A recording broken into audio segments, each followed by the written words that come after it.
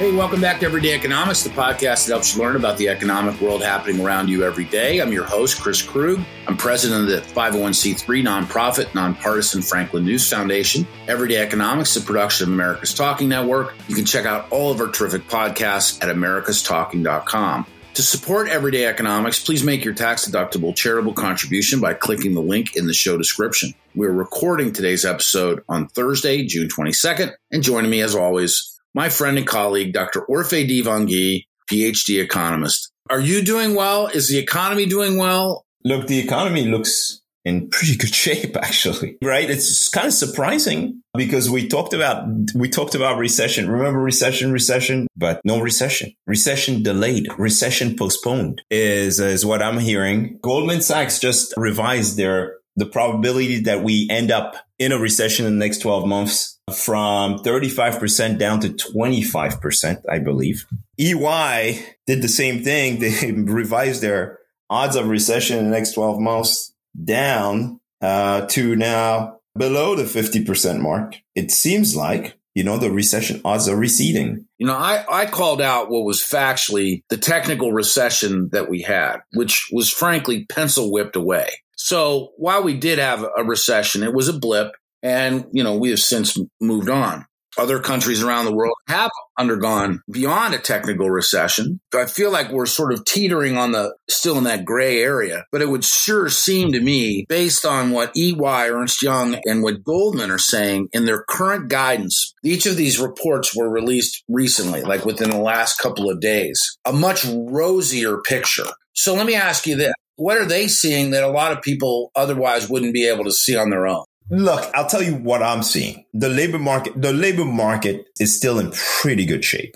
And as long as we continue to get some labor force participation, some growth in the labor force, we're going to continue to be in a very good shape. Of course, if growth in America's labor force slows to a standstill, right, and basically stalls, then growth is also going to stall. And if growth stalls, then a small shock could send us into negative territory. It's kind of a sign that we're at the end of this expansionary cycle. And at the end, usually, you hit a wall. And when you hit a wall, you get a decline in activity and the labor market softens and the unemployment rate goes up. As long as we continue to see increase in labor force participation, we're in good shape. Then you have disinflation still happening, right? You have prices coming down and, consumers have some improvements in their purchasing power. And that's helping to support consumer spending. And by the way, as long as consumer spending is supported, economic activity is not going to crash. You're going to continue to avoid a recession. You also have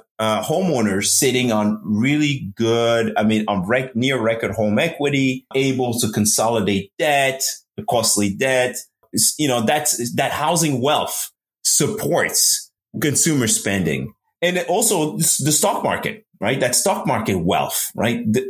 We're talking about the wealth effect here, right? That stock market wealth, even though the stock market last month was back to where it was at the time, the S&P 500 was back to where it was at the time the Fed started hiking. Year to date, it's done pretty well. And so, you have that extra wealth that's contributing to the comfort that consumers are feeling. And as long as consumers are okay, the economy is going to be okay, and so that's what I'm seeing. Last but not least, financial conditions are easing. They've eased a tremendous amount since the banking turmoil back in February or March, right? And so all of these factors are contributing to why recession odds are declining or receding, and why the Fed has more, firepower or ample room, I would say, or cover to raise rates a couple more times this year.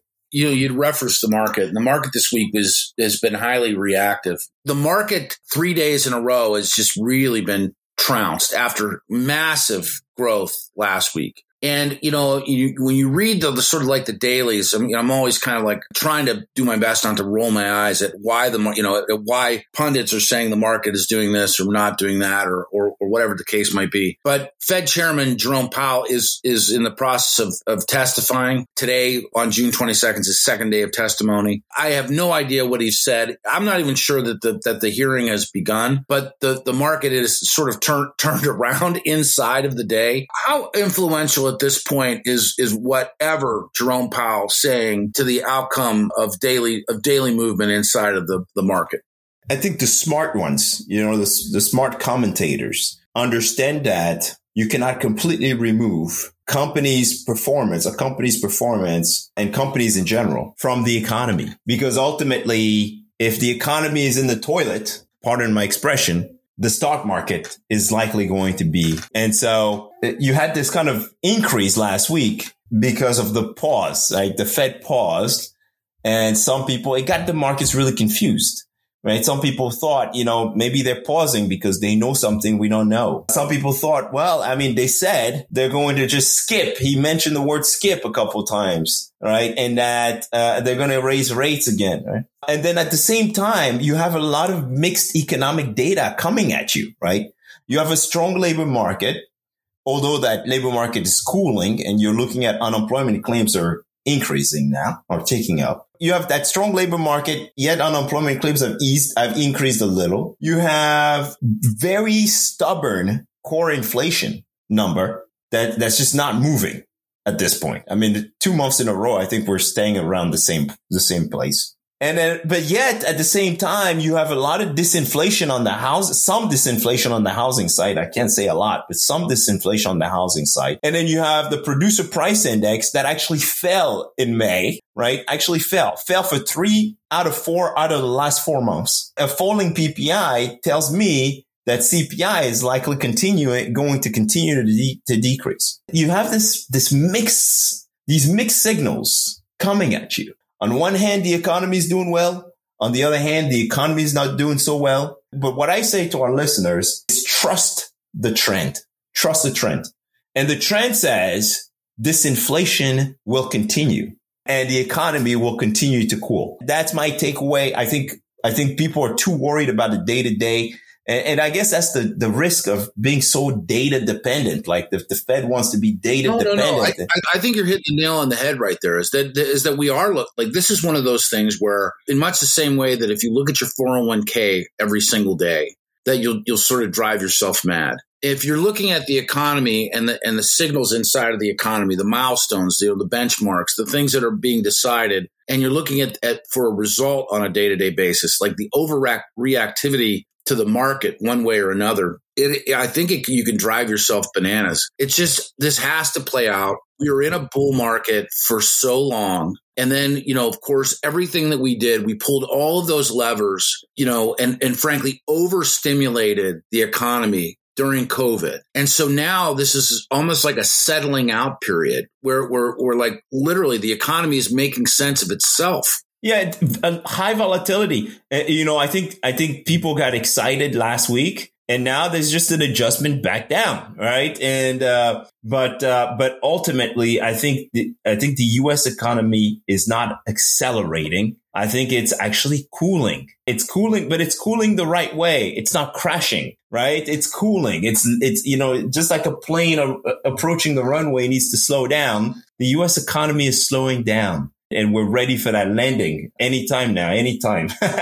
We've been waiting for that landing. But yeah, just a year ago, we were at 9% inflation, right? And so we just need to learn to be a little patient. And I think pundits, especially, I listen to all the stock market shows, man. They have all types of theories. But the bottom line is that the U.S. economy is cooling, and the Fed will hike a couple more times to try to cool, to get inflation to moderate back down to a level that is consistent with sustainable economic growth. And that's what they're going to do. And so, there's no point in coming up with crazy theories. We just have to trust the process. This inflation continues. We're going to get there. Always a pleasure. Thanks so much for the insights. For Orphe Divounguy, this has been Chris Krug. Subscribe to Everyday Economics. and dozens of other high-quality podcasts at americastalking.com.